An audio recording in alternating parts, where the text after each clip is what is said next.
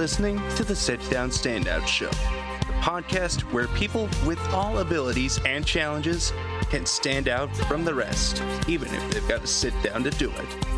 I'm Ben Dykstra, the Rolling Dragon, and it's time for this show to take flight.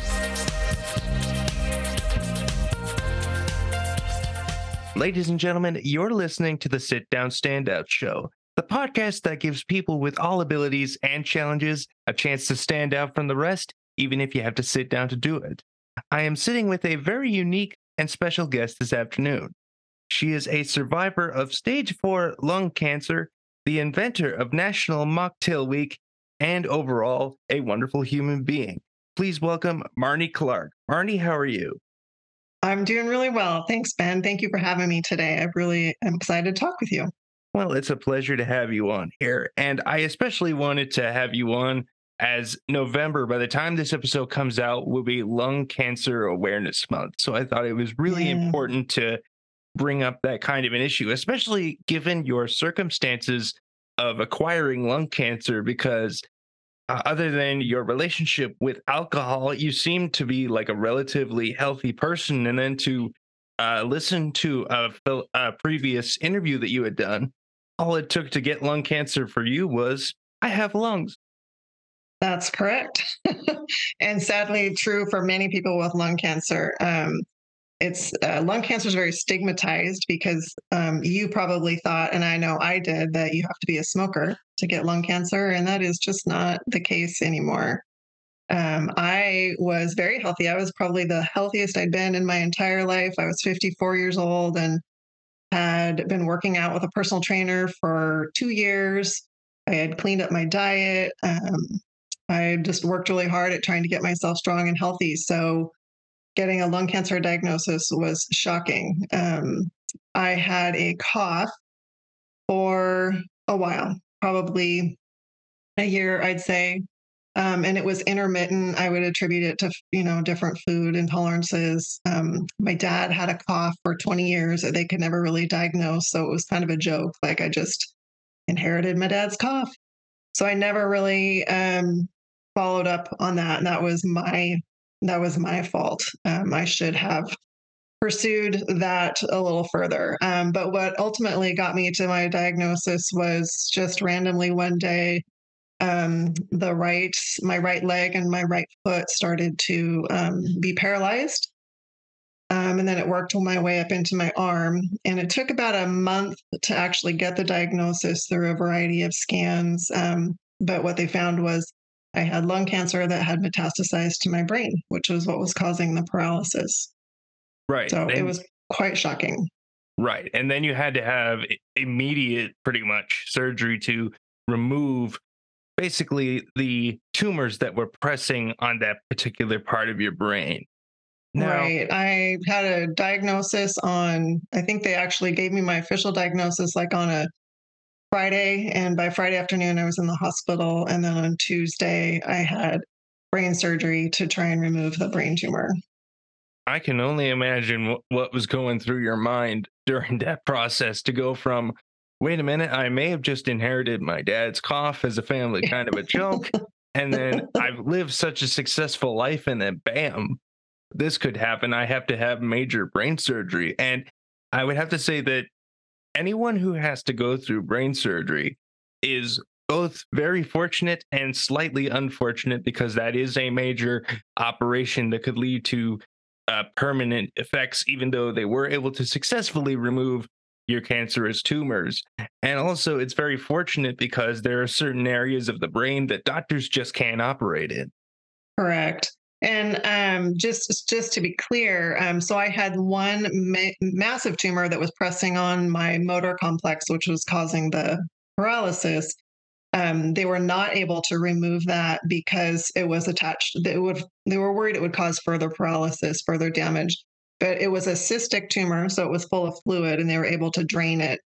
And then I had 15 other small lesions throughout my brain. The medication that I'm currently on has taken care of all of those. Those have disappeared. And to date, the large tumor has not come back. So feeling very fortunate there. I can only imagine. I'm very happy that that tumor has not returned. Me So, too.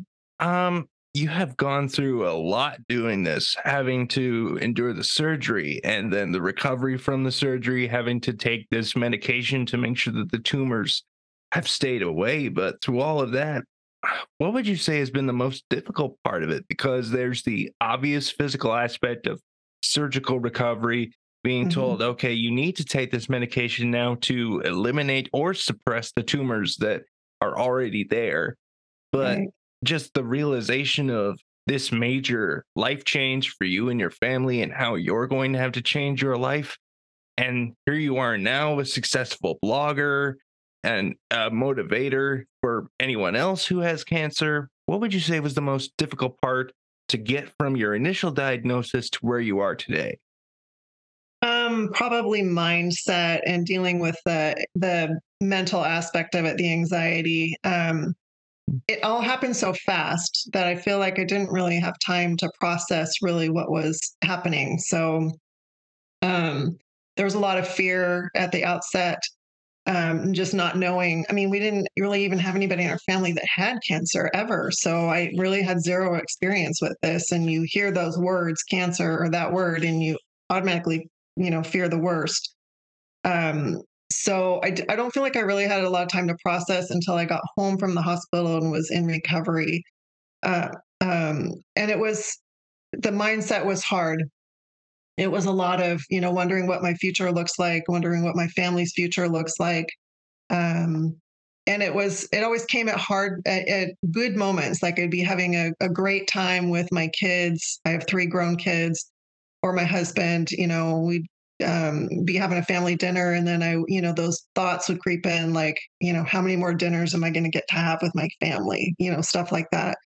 So it just really took a lot of work trying to get to the other side of that. Not to say that I don't have anxiety or fears today, because, obviously some days are better than others. But the best thing that came from the diagnosis was that I feel like I have a new perspective on life, and that I cherish those moments so much more than I ever would have prior to the diagnosis. I've been very fortunate that I was able to retire. My husband and I have our own business, and I was able to retire once when I got the diagnosis, and so I've been able to reduce my stress levels and just really focus on the things that are important to me, like my family and friends, and taking care of myself.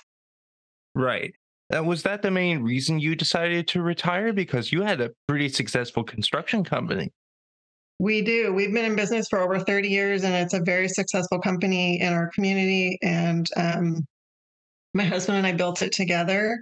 And I was getting ready kind of to retire anyway. I had brought um, someone into the office. I handled all the administration and finance and kind of office duties. And I had brought somebody in to kind of fill that role. And she's doing a great job, and stepped in when I had my surgery. And it was the right time, mentally. And I was ready.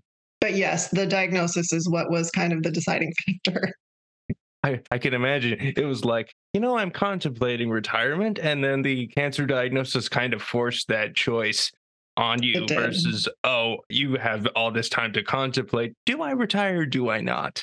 Right. And I feel very privileged. I know that, if I was still having to go to work and earn a living and, feed small children or deal with babies and little kids, this would be a much different story and so much harder. So I'm grateful that it happened the way it did and when it did, and I have a great support network around me. So retirement has been its own blessing and also challenge itself too.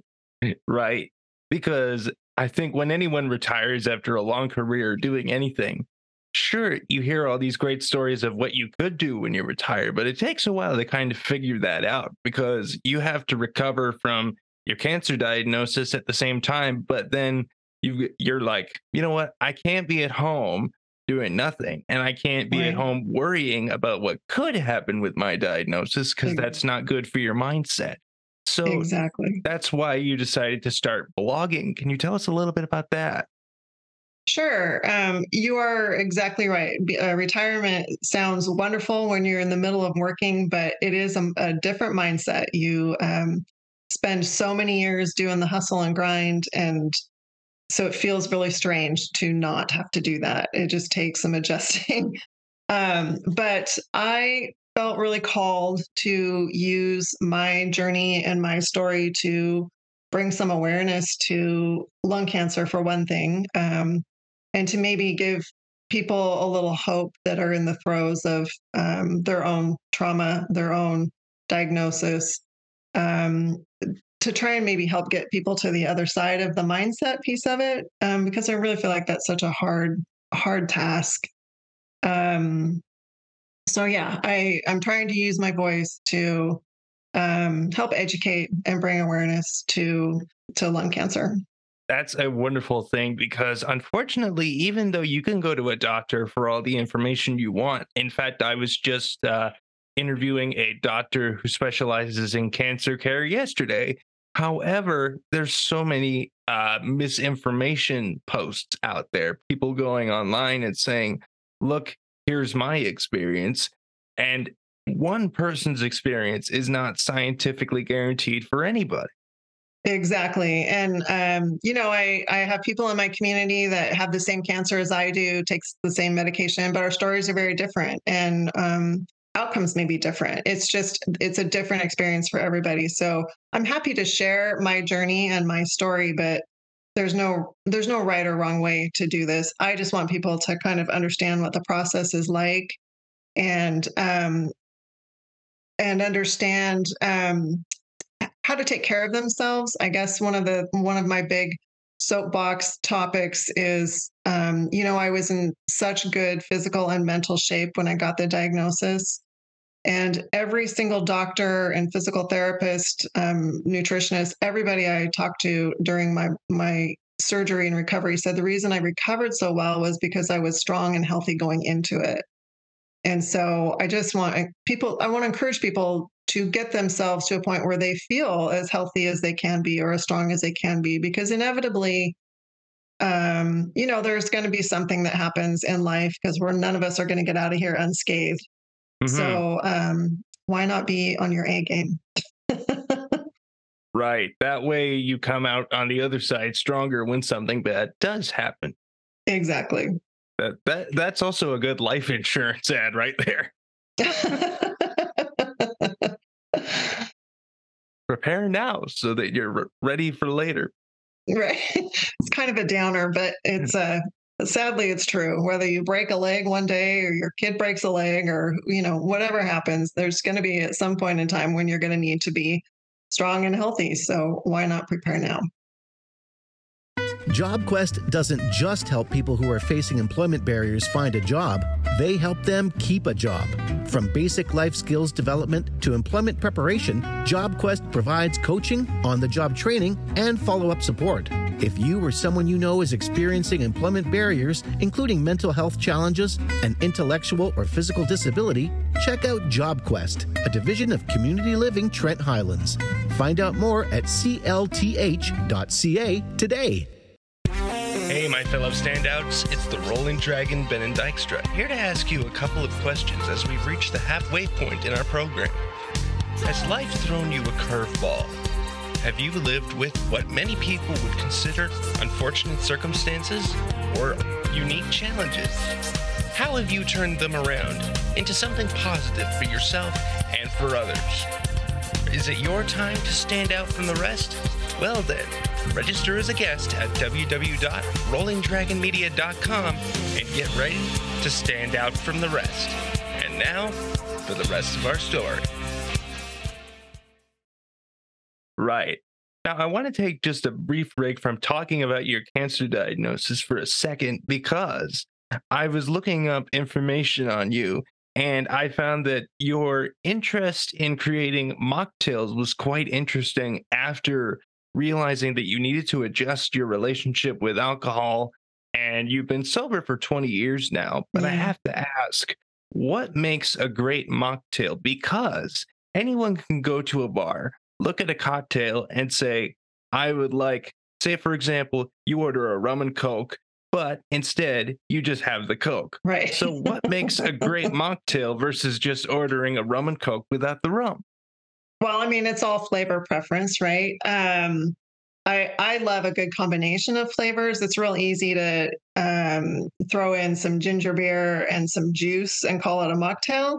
But there are so many non-alcoholic products out now that you can get yourself an alcohol-free gin, alcohol-free tequila, and then spirits that are kind of not they're alcohol-free, but they're not really a copy of a gin or tequila. They're just kind of their own making and their own design and flavor. Those are wonderful just to add to some tonic, like you would with a gin and tonic. But if you're going to a restaurant or bar,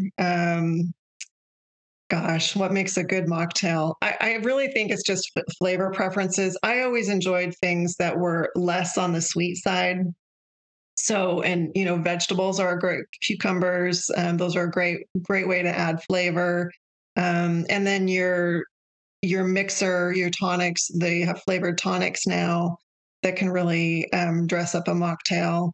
I never really liked the sweet stuff. And I felt like early on that was a lot of juices and syrups and sugars. And I don't know that anybody loves those. Right. And they had O'Doul's. Yes, and now there's so many really great alcohol-free beers. Athletic Brewing makes a really amazing beer that my family loves. Corona even came out with an alcohol-free beer that my family loves too. I'm not a beer drinker, so I'm relying on my kids and my husband to tell me which ones are the good ones. But there's a lot of choices, and you see a lot of the restaurants are carrying them now. I see Heineken Zero at a lot of bars and restaurants. Oh yeah, I always go to my own parents for cocktail advice just because I've never really acquired the taste for alcohol anyway. My frustration was early on when I started National Mocktail Week and when I started making mocktails, there weren't any of these products out there. And so literally we're trying to make mocktails with fruit and vegetables and, all different kinds of things you would find in your kitchen, which was really fun and great. But my frustration was there just weren't any options. Like if I went to a bar or restaurant, there just weren't. I'm not a soda drinker, so that was just never really an option for me. So it's really fun to see how far it's come just in a few short years. Yeah, it is amazing how quickly things can evolve Yeah, from, oh, there's nothing there to, oh, look at all these options. right. Uh, do you have a favorite mocktail that you enjoy drinking? Um, Actually, not anymore. I love a spicy orange margarita. That was probably my favorite, or sorry, grapefruit margarita. That was probably my favorite mocktail. And I still enjoy that. I can't do the bubbles anymore. So it's hard to have a mocktail without some kind of tonic or, bubbly water. So I haven't had any in a long time. Okay, fair enough. My dad likes those Caesars that you can get, like for the Mott's Clamato Caesar, but without the alcohol. Oh yeah, I love a good clamato. Yeah. Yeah. So, going back to your cancer treatment, you got the operation to remove the tumors. I Correct me if I'm wrong, but this was also during the COVID-19 pandemic when everybody was pretty much stuck inside, like 2021. But how did you get through this difficult time? Because there's so much going on. I was kind of at the tail end of it. So my diagnosis came in late October of 2021. So the challenge was when I was in the hospital. I'm in Seattle. We have a wonderful cancer facility and research facility here. I could only have one visitor when I was there. So that was challenging. I was there for a week and I didn't get to see the kids except one time. So those were hard. Coming home was hard because, people want to come visit and come see you. And I couldn't do that. um, it was frustrating, but I feel like what I went through was fairly easy compared to early on in the pandemic. There was horror stories of being in the hospital and trying to get care, and I didn't experience any of that. I was very fortunate. Right, because we all have to remember, even though it wasn't that long ago, when people were getting COVID-19, you were either going in there to get emergency care, or if you went in there, there was an odds or there was a chance that you would come out with something. That's right. Yeah. And I Now, feel like since I was in the ICU, I was probably better protected than maybe in the general area of the hospital or ER. all that, and we also have to remember you probably couldn't have visitors because due to lung cancer, they wouldn't want anyone coming in and then breathing in the same air and then passing a pathogen on. Right. And that was hard coming home too. I had to kind of get over that where I didn't want to be in big groups with my family or go to events or even go to the grocery store. That was kind of scary for me, because the last thing I wanted was to have my one good lung compromised. But at some point, I got to live my life. And I wasn't doing that sitting in my house by myself. So I kind of had to just get over that mindset. So I do what I can to protect myself now, but I can't worry too much about that. Right, because you never know. That's right. But speaking of not knowing, I was listening to your interview on Asking for a Friend, that podcast, and you said that you went to your doctor after you were taking medication and a lot of the tumors went away Yeah. because the medication that you take basically turns off the cells in your lungs that are cancerous. Yeah. However, when the doctor asked, "Do you want to know what your situation is?" you said no. And I can appreciate the idea of, look, if it's bad or good, I'm going to live my life to the fullest, Mhm. regardless of the situation. But why exactly did you not want to know what the status is now of your health? That's a really good question. I think, I mean, I can remember that moment so clearly sitting in my doctor's office, and him asking me that question. And I said no without any hesitation. And I think part of it was fear of what he would say. Um, I had already done all the Googling. So I kind of had a general idea of what the official prognosis would be, but I can't look at those numbers.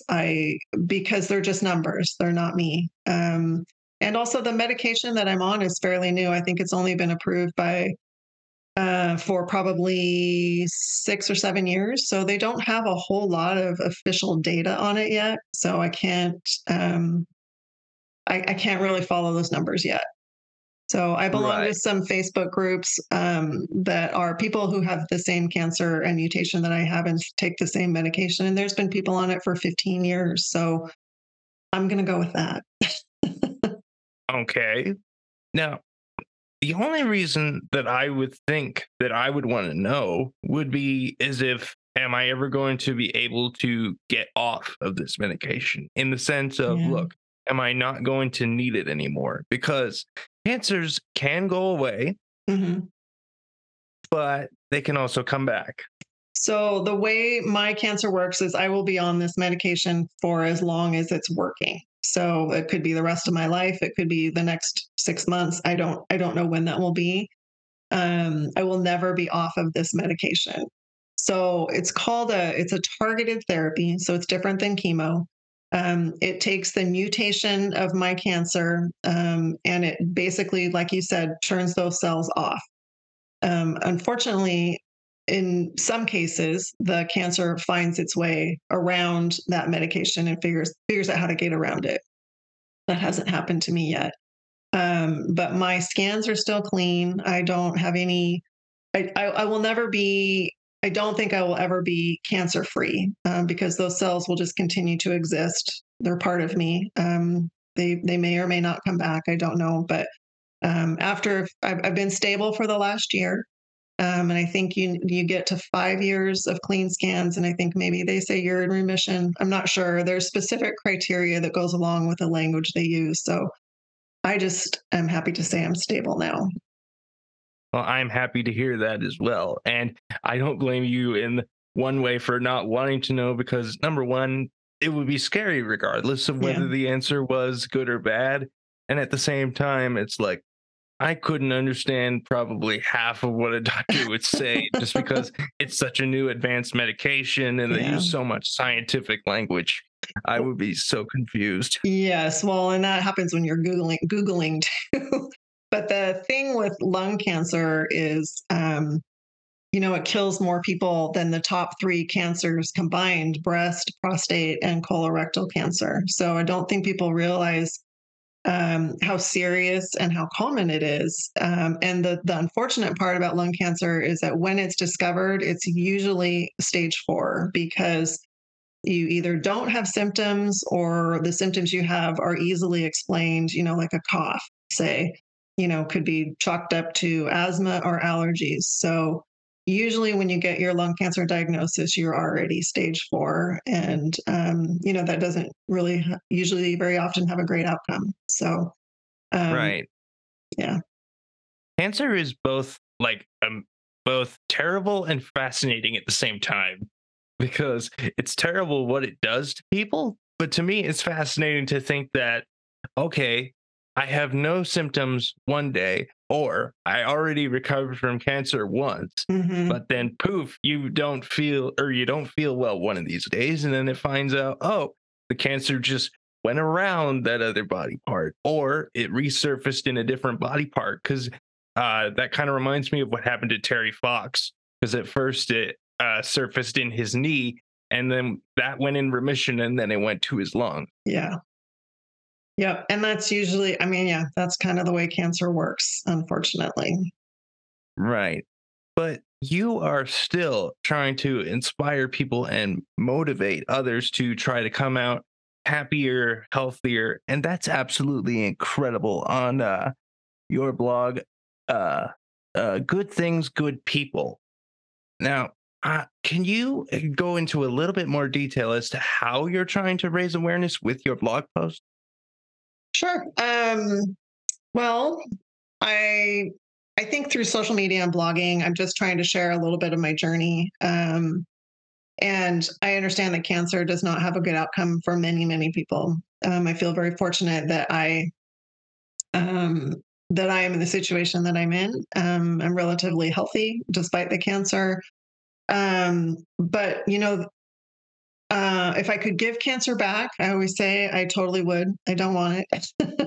But there have been some really great things that have come from it, some blessings that I don't think I would have received otherwise. And so I just want to encourage people to um, try and have a little bit different mindset, and understand that sometimes there's better on the other side of this. Like I said, I was able to retire, but I get to spend time with my husband and my kids. My mom lives nearby. I get to now spend more time with her. I'm just so fortunate and grateful to be able to prioritize the people in my life now. Because while I thought I did before, I I think I was lacking in that area. And to be able to understand life's gifts in the smallest form, whether that's just being able to have a quiet cup of coffee in the morning or to go for a walk with a friend. I just feel like when it really comes down to it, it's these small moments in life that add up to the meaning. Wow, I don't think we're gonna get any more emotional than that. I would think that you would say that's your greatest takeaway from the whole experience. Yes, for sure. I think this new mindset, I feel so fortunate to be given an opportunity to look at life a little bit differently. Well, I am so glad that you've come to that mindset, even though I think we all wish it was under a bit of a different circumstance. But I do think that having a condition like cancer, and it all depends how you choose to look at it. You can choose to have that negative mindset, or you can choose to have a positive mindset all you want. But I think having going through a situation like cancer is guaranteed to bring you closer to everyone because you may have a limited time left, or you may just use the time you have to make wonderful memories. That's And right. that's really what life is about. That's right. In the end, it's about the people. And so I'm trying really hard to prioritize the people in my life. And that's really been such a blessing for me. Well, Marnie Clark, I think it's been a blessing to have you on our podcast. So to wrap things up, where can people reach out to you if they want to check out your blog, Good Things, Good People, or if they just want to ask you a question regarding their own situation? Sure. I'm on mostly on Instagram at Marnie Ray C. And then my blog is just marnieray.com. All right. We will have links to those in our show notes below. Do you have any final thoughts before we conclude this? Oh, gosh, Ben. I don't. I'm just so appreciative that you gave me the opportunity to chat with you today. There's so much great research and development going into all cancers, but specifically lung cancer. And I'm so grateful to have the opportunity to share some of this information. Well, on that note, we're going to give it a cheers to Marnie Clark for being such a great guest on this week's episode of the Sit Down Standout Show. I am the Rolling Dragon, Ben and Dykstra, and until next time, keep calm and roll on.